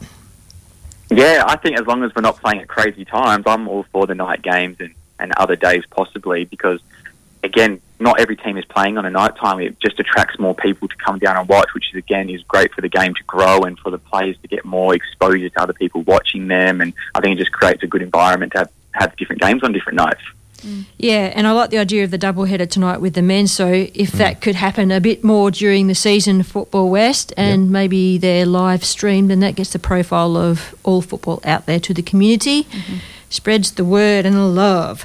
So the first round of the NPL WA is Curtin versus the NTC on the Friday night. Is that an 8:30 fixture? 8:30. Did I read that correct? 8:30. Is that what you'd count as a silly time? It's it's okay. I think it's just pushing the boundary of okay. It's all right. But I mean, I understand the girls all have to come from school, and we have to play the 23s will play before the first team. So I think the 23s are at 6 o'clock, and then we're at 8 o'clock, I think. So, but it gives the girls a good weekend break off for recovery as well, leading into the next week. It does, and it is a Friday night. I mean, if it finishes 10:30, it's Friday night. It's not a school night. Yeah, exactly. True. Yeah, and Perth Soccer Club are playing Fremantle. Northern Redbacks are playing Subiaco, and Mum FC are playing Balcatta, and they are all Sunday fixtures at 3 p.m, which is the usual first team fixture on the Sunday. So for anyone who wants to go out and watch women's football in the WNPL, 3 o'clock fixtures on a Sunday are the usual, but I'm kind of hoping there'll be some outside of that, which kind of might fit in amongst some hot weather, getting less of that now, of course, but maybe in amongst your own coaching or your senior men's fixtures which are out there. In fact, there's State League and men's NPL on a Saturday, then there's amateurs on a Sunday, and there's football right for a whole weekend now. There is, and Friday nights too. Yeah, absolutely. It's good. Ben, it's been fantastic having a chat to you. Really appreciate your time. You're doing a great job with the NTC. Good luck in your game tonight. I'll be there to watch, and I'm sure Miranda will be there. I'll definitely opposite be there. sides. No worries. Thanks for the support, and thanks for having me on today as well. Good on you. Thanks, Ben. No worries. Thanks, guys. See ya. That was Ben Anderton, who's the NTC head coach. I'm not sure who I'm going to go for in tonight's game, but I'll just sit back and maybe just watch and appreciate. Surely the underdog, NTC. Cheer on the young guns. Fremantle have done really well. They're pretty good, strong squad, young players, good blend, good coaching. Okay, I think we might go to a break and we'll chat more football. She's not going to go for your team. I'll appreciate good football. It's Penn, Pete and Miranda on the World Football Program. We'll come back and talk more football with Molly Appleton of Beyond 90. This is the World Football Program. Thanks for tuning in. Back soon. The top station on your radio dial, Radio Fremantle 107.9 FM. They can say what they want now, 'cause we'll be screaming out, we can be heroes.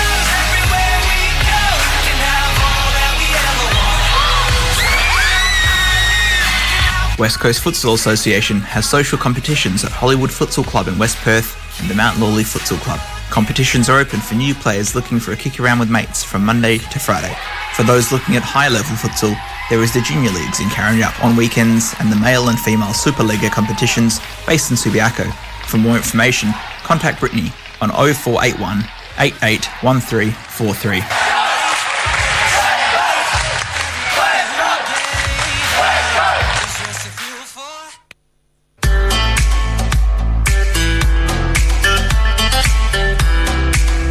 Gate and Fence Hardware WA is your hardware shop online. Find all the parts you need to fix, make and secure your gates and fences. Friendly staff and family offer advice to help your project along or order in your special part. Gate and Fence Hardware WA.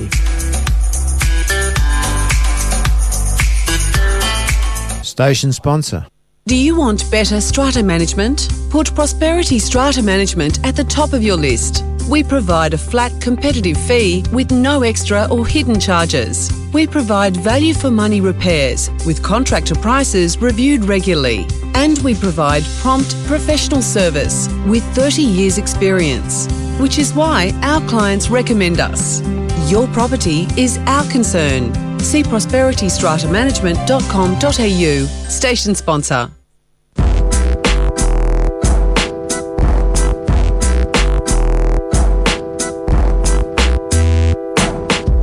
My earliest memory of playing football dates back to when I was about 5 years old. I joined in one of my brother's training sessions and my parents realised I could kick a ball, so signed me up straight away.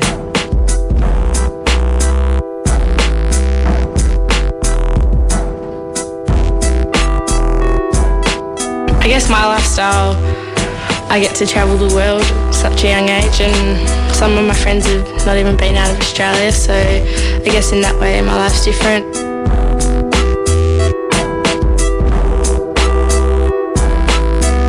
I think being around my teammates so much has sort of changed my friendship group. I mean, back when I was younger, I was always best mates with my schoolmates, but now it's turned into my teammates because I'm seeing them every day and training them every day, so I think that's sort of changed. I probably surf as much as I train with the soccer ball, which most people don't know. My motivation to train is probably going to see my friends and just kicking the ball with them. The best feeling in the world. I mean, that's all. Winning is what we aspire to do, and just once you achieve that, it's just this massive sense of accomplishment, I guess. Football is my life. That was a bit of nostalgia. That was Matilda's Always promo from, I don't know how many years ago, maybe 2013. There were some very young voices in that. I wonder if you can guess who some of them were. Good morning, Molly. How are you? Good. How are you guys?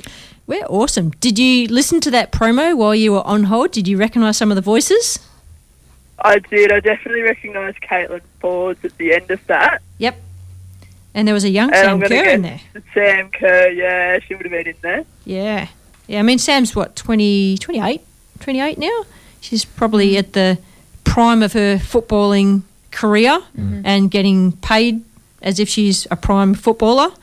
But, yeah, when she was in her early 20s, she was rocketing up through whatever ranks of football there was, and I don't know, she's at the place where everyone wishes to be as a ambitious footballer these days. Yeah, absolutely. You can't say it's not a dream to go play in England, can you? No, absolutely not. And on the money that she's got and playing in the league that she's playing in, the profile that she's got, yeah, she deserves to be on billboards and Nike ads and whatever else that brings. Yeah, and I think it's worth noting that with her brace against Vietnam last night, she's jumped to equal second on the Matildas' all-time scoring list, so she's now equal with Kate Gill and 6 goals behind Lisa DeVanna. You know, I didn't... Sorry, hang on. Who's at the top of that list? Lisa DeVanna, 47 goals. Okay. Yeah. And hang on, how many did Tim Cahill score? Was it 50? I think something around there, yeah. Okay. Do we think that Lisa DeVanna is going to get the opportunity to score more goals for Australia, Molly? I would hope so. Where can we see her fitting in? Like where is she going to land back into the Matildas landscape? At what point? Well, that's the trouble, isn't it? Because you've got Tokyo, which, of course, she's not made the squads in the lead-up, so it's, highly unlikely unless a miracle happens before that. And then you're sort of looking at the new cycle for your Asian Cup, World Cup, Olympics again, and, would Davana have the legs for that? You would have to probably say not. It would have to be somewhere in friendlies, or if there's some farewell game or something like that, I would imagine with that, especially with her not actually in the public's eye, being in Australia, like over in Italy and stuff. It's not quite, as demanding as what she was when she was, back home, I suppose. Do you know what her schedule of football is? For the listeners out there, Lisa Davana is playing in Italy for Fiorentina, and you can actually hop online, and I think they stream their games. They certainly put highlights packages out there, but she's becoming... it's becoming quiet, isn't it, on the Lisa Davana side? The talk about Lisa Davana is less and less, but she's playing first-team football. I'm not sure what her goal tally is. I haven't checked on that, I must admit. I'm looking on Wikipedia, so I don't know how often it's been updated, but it's only showing her as having played 2 games and scored 1 goal since last year for Fiorentina. No, she's been playing regular football. Yeah, so I'm assuming that hasn't been updated for a while. So I'm just trying to see if there's an updated one somewhere. Let you know. Molly, do you reckon that the quality of football in Italy is comparable to where the other Matildas are playing in their leagues, and that should be in a very good physical condition, so to speak, to step into the Matildas? Yeah, I would think so. Definitely to the Matildas that are playing in the W League in Australia. I think, we've got a great competition, but at the same time, Italy's year-round professional, whilst ours is obviously limited to 4-5 months max. So I think compared to, our homegrown players, and then if you look at teams like Juventus doing quite well in the championships, but I don't know too much more about the Italian leagues. I know that they're definitely growing. If you look at Italy, who we played in the World Cup, all their players, I think maybe bar one, were all from Italy, and they were brilliant. So the standard has to be sort of decent there to pull out the World Cup performance that they've done. Do you think that Lisa went to Italy to play her football because she wanted to keep playing professional football, or it was what she thought was an avenue into the Matildas in some way that she wasn't getting otherwise anywhere else? Yeah, I'm not sure. I would almost think it wasn't with the Matildas' hopes.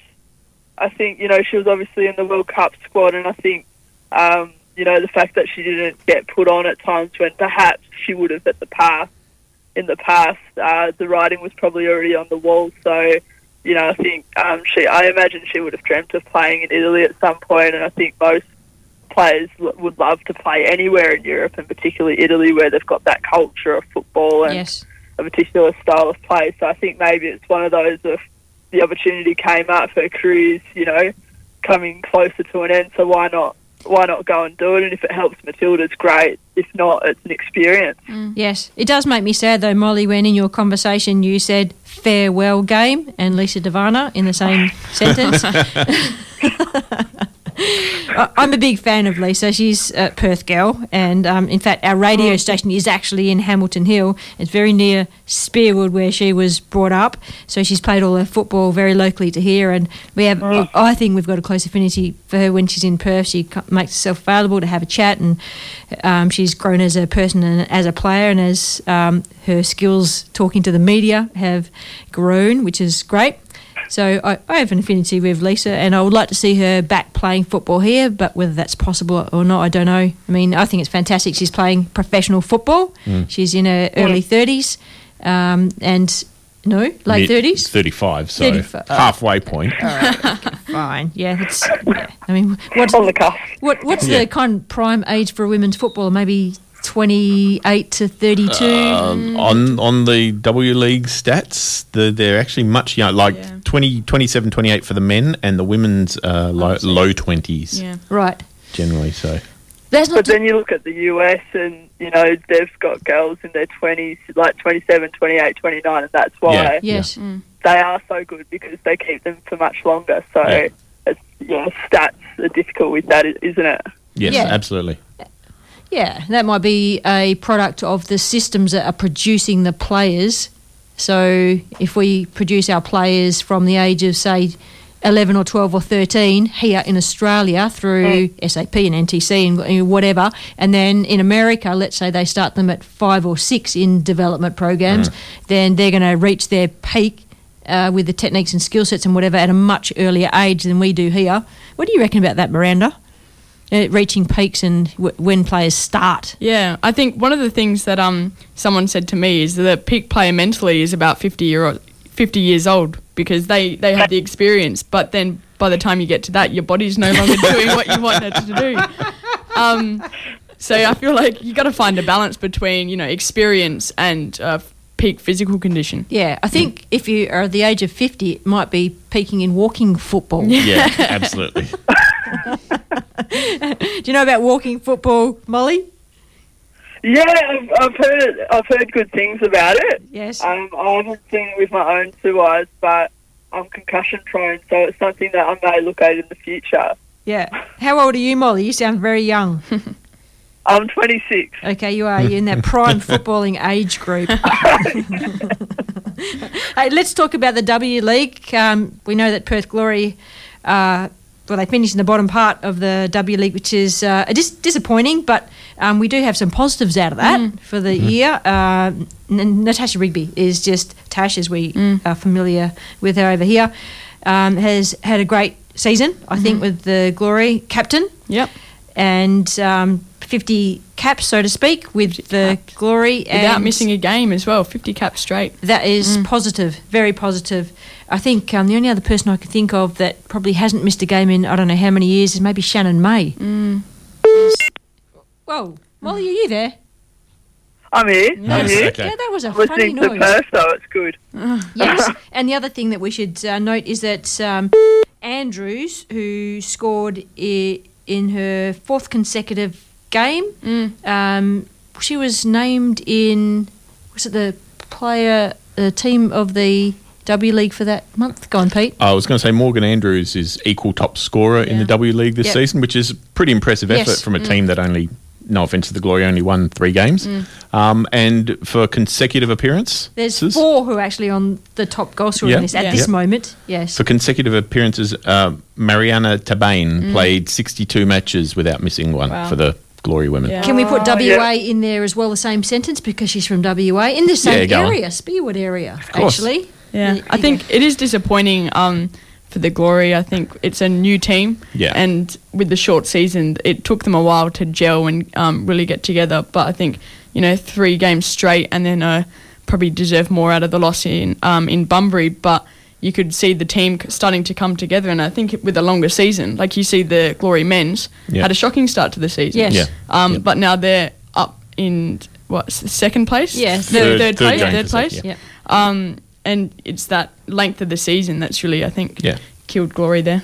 Yeah, so, there's a couple of arguments about that, and Molly and Pete, feel free to jump in any time with this. So if you can start your pre-season earlier with that group, or make it happen so that you start your pre-season earlier, if the group is young or inexperienced at playing together, you have a longer pre-season, so that when you start your first game, scratch matches and the like, you start your first game, you're already learning to play together. So I think that maybe talk about Popovich and Glory in A-League, that yes, the start of the season was not as we all would like, but he kind of gathers momentum in the speed with which the team and the players jump in, like Fornaroli jumped in, and they started to bond and gel, and then they moved up the table fairly quickly.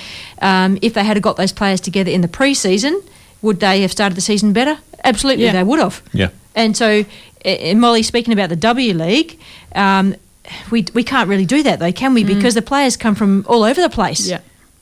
They come from different countries.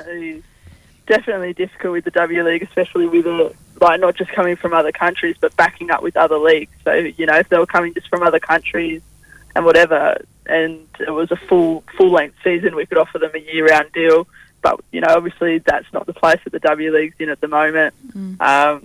And, it definitely made it difficult, because I believe you guys Perth didn't have their internationals for round one. I Correct. think it was at least 2 or 3 of them. Yep. Mm-hmm. So, you know, there's not even any pre-season. There's not even the first game. So I think that definitely, 'cause, you know, as always, you get that you had it decent internationals, and that really showed, especially those 3 games at the back end that you won. Yep. Yep, absolutely. Yeah. And Lydia Williams has had a good W League, most clean sheets. I think she's 8 clean sheets in this season. She's a pretty decent goalkeeper, Matilda's goalkeeper. She does okay. What do you reckon, Miranda? You going to take her place one day? We got to give it to her, Molly. Oh, look, I'll put money down on that one if you want. There we go. Yeah, let's do that. Let's start a poll with the listeners, I reckon. Oh, no. No pressure. No, none whatsoever. Just stop getting injured, Miranda. Yeah. And the chances are increasing significantly. Molly, what do you think about getting a women's FFA Cup happening in Australia? Do you think there's any practicality that could happen?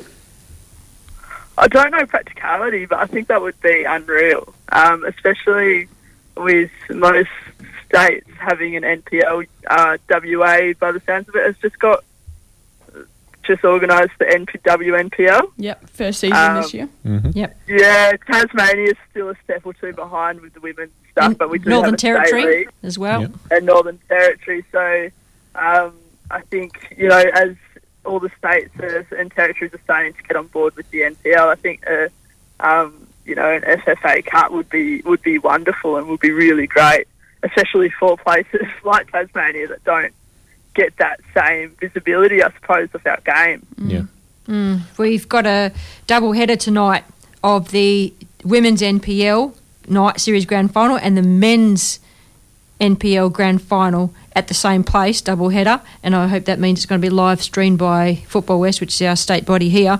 But that's never happened before. Well, we haven't had WNPL here before, but this is good for us, Molly. Is that, you know, at a prime venue, we're getting our 2 prime competitions at the same place.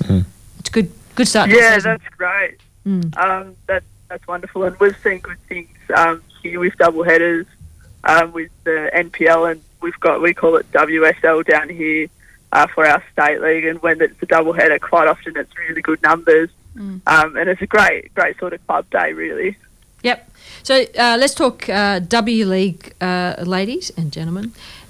What games have we got coming up? Because Perth Glory, no more games in the season, unfortunately. It's all finals now. Yeah, it is all finals. And all Sydney and Melbourne. Yeah. Only Sydney and Melbourne teams in the final. What does that say about the strongest parts of the footballing landscape in women's football? Means that Glory are unlucky. Because I'm a one-eyed Glory person. Yeah, finishing with 11 points and 7th on the table. I don't know about unluck with that one. Yeah. Yeah. So what are the games that are happening and when are they happening? Next weekend. So it seems that there's a bye this weekend for women's internationals with the Olympic qualifiers. Yep. And so on the 14th next weekend, so Saturday, Melbourne Victory hosts Sydney FC. Melbourne Victory have never failed to score a goal when playing at home against Sydney FC, and Sydney have never failed to score a goal when playing away against Melbourne Victory. So they've both always scored when they've played in Melbourne. And then on the Sunday, it's Melbourne City against Western Sydney Wanderers. Melbourne City currently on an 11-match winning streak and undefeated in their last 14, which isn't bad in a 12-game season. It means they're carrying on from the previous season. See what you can do. So I'm just about to have a go at Pete, Molly. So see what you can do when you put a W League lot of stats somewhere out there. You can refer to it and talk more women's football. That's exactly what I'm doing. Yeah, it's lovely. So Pete runs a site called the aleaguestats.com, and so, you know, he's been on the show for a little while now, so he kind of was encouraged to do something in the women's football space, so he did WLeagueStats.com. It's all up there now. It took forever to get in the database, but it's all in there now. So, jolly good. Yeah. I'm going to have a good look at that, I reckon. Yeah, you do that, and give him some feedback too. Give him some Go feedback. for it. That's Definitely. And it is International Women's Day tomorrow. So in that space, the West Australian Football Hall of Fame are inviting former state team players, WA state team players, down to the Glory game. And also, there's been a Matildas lot of recognition about that in the last few weeks. Molly, do you know about the events that have been happening in the recognition of the former Matildas? No, sorry, I must have missed that this week. So there's I can't think of the Facebook group on Facebook group that I've linked to the women's soccer page at the moment, but Sandra Brentnell, a legend of West Australian football and former Matildas, was definitely part of the group that had gone over east in the last few weeks to meet up with other former Matildas and catch up at the Matildas game last night. That was one of the events. And then just generally to get together and talk about women's football history and events. So Trixie has been spearheading that and landing information on the World Football Program and womenssoccer.com.au Facebook pages to engage our listeners and Facebookers about that. So there's been a lot more recognition of not just what's happening for our current Matildas, but our former Matildas. So you might maybe want to do a bit of research on that, Molly, so next time we have you on the show you can speak more about that. Oh, absolutely. I know that they did something similar when they had the Chile-Australia match in Parramatta. They were recognising a lot of those players, and it was great. Like a heap of them were at the pub beforehand, and it was really great to see them there. Yeah, it is. And this is engaging people in different parts of the game too. It's like if you're at a club and you've got a senior state team and they don't train at the same space as the junior team, but the junior team, they really want to be like the senior team players. So how do you connect the two? You've got to get them in the same space. You've got to talk about them. You've got to bring some of the players down to training in their lovely tracksuits and looking all healthy and fit and whatever, so that they go, "Ooh, we want to be like you," and you shake hands and all that kind of stuff. But you've got to connect the dots. You've got to do those things, right? And someone's got to do the connecting, Molly. We're the connectors here. We are the connectors. All right. So let's talk about the Matildas in the Olympic qualifiers. What do you reckon, Miranda? It was a convincing win. Yeah. 5-0. I think pretty safe to say that will get us through to the Olympics, although, touch wood, don't want to jinx it. But, I think the girls played well. I definitely don't think it was their best game of the qualifiers. But why? Do you reckon because the opposition, that they didn't kind of feel like they had to push themselves? Yeah, I don't know. It's kind of hard to say, but I think I enjoyed watching. The 7-0 games, obviously higher goal scoring games, better to watch, but also the football in those games. It was a lot more, playing defeat combinations in the midfield. While this game's most of our goals were scored by our preferred option, which is down the wings. Attacking fullbacks, getting around and crossing in. Just like say, Steph Catley and Ellie Carpenter both had brilliant games. They did. Yeah. Ellie Carpenter is very consistent these days, very consistent, and accuracy of crosses, getting those into the right places where our forwards are running into or already are. Great. Yeah, put on a dime for Sammy with that first one. Yeah. Lovely. I did think they struggled a bit with offsides. I don't know what the cause would have been for that. Probably get your opinion on that one, Molly. I think it could be, I sort of put it offsides down to two different things, where one is, a Sam Kerr who's been playing with Chelsea where her passes she's receiving is one touch, so there's no hesitation in her run, whilst our players on the ball have that hesitation, whether that's because we haven't played together too much recently or whether it's because they're just not at that same level. And then another one's just, just not checking your runs and, that laziness of that happens with a forward. And I think, there are a couple of times when Gilnick was on the field and I think she was just too excited. And, there was one time where her and forward were there and it was 2v1 with the keeper, and if she just stayed on side it would have been an easy pass goal, but she was too excited and was in the wrong spot, so forward had to hit the post. So I think, it's twofold. So I don't know what it was all the time, but it was very obvious that they weren't on the same page. Yeah. Sam Kerr came out this week expressing the toll that travels have taken on her recently with all the flights in and out of England to Australia. She still bagged a brace, but do you reckon she's performing below her potential because of these travels? I think she's also, I've heard she had influenza and she's had a hammy problem or some form of leg problem as well.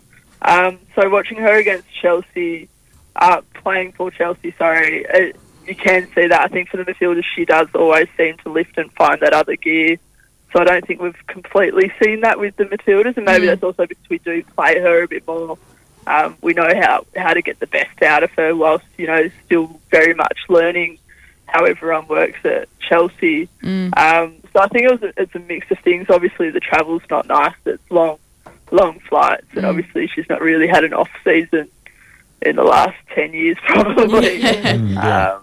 I wonder So how I think, the players playing full-time professional, like Caitlin Ford is another one, of course, how we're going to go getting the players from their clubs playing at that higher level. And, maybe it'll work out that the Caitlin Ford and the Sam Kerrs playing at that intense level week in, week out, and the other players in the Matildas who are not, the gap will be less over time, a very short space of time, I would think, because there's more players playing that professional football at that intense level quickly.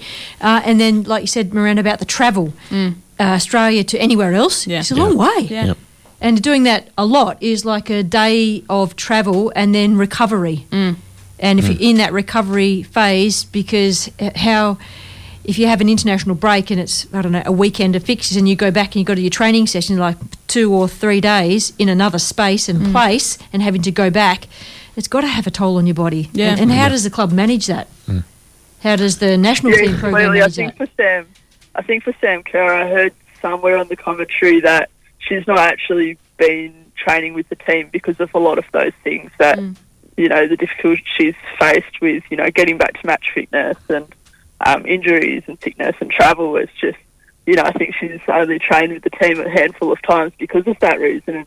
And I think after the match, when quizzed about the travel, Sam was like, we've got excellent medical staff. So, it does put a lot of pressure on them and hoping that they get it right, especially in the lead up to a major tournament. Yeah. Yep. I did want to mention too that in the top goal scoring list for the W League is 4 players on 7 goals at the moment. Dowie, Andrews, Sampson and Hamilton from Melbourne Victory, Perth Glory, woohoo, Sydney and Western Sydney Wanderers. That's pretty cool. 7 goals. Well done, girls. Cut the trophy in 4. Yeah, that's it. What do you do? Well, 3 of those players will be playing finals, so there's a chance to bag another goal or two. I know. I think the way the FFA do it, they don't count finals for your goal scoring tables. Golden boots already. Yeah. W League stats. It would have been great for Emily Van Egmond to bag another, so it's a 5-way.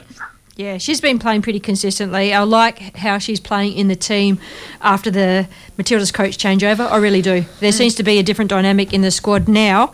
It's like a settled play of football, and Miranda mentioned it earlier about the passing to feet. Like they play back forwards. Some of the passing does go astray still, which annoys me greatly, like a professional player. Like, how can you miss hitting the target just to a pass to a player? But they do that sometimes. But other than that, the improvement in the dynamic of the squad and how they're playing is, like, I'm excited by that. I see that and think, okay, so if we keep doing that and then we play against those teams that have been bogey teams for us in the future at the international tournaments, we're going to do just that bit better. I like it. Molly, we are going to have to let you go. Thank you very much for joining us on the program. We do appreciate it, and please do come back and have a chat to us about more women's football. Yeah, absolutely. Thanks so much for having me on. I've had a great time. Yeah, no problem. And I know it's a long way, Tasmania, from everything football. You must do a bit of travel yourself to catch up on stuff. Yeah, I've been in Sydney and Melbourne a lot more than what I would originally plan if I wasn't so involved with football. So definitely a lot of travel. But you guys would also feel the same. I know you've got the A-League, W League, but anything else you would have to travel a bit. Yes. Yeah, have a great weekend. Enjoy your football. I will. You too. See ya. Thanks, Molly. Bye. Molly Appleton from Beyond 90, one of the journalists on the team there, who works with Sarah Grube and Cheryl Downs.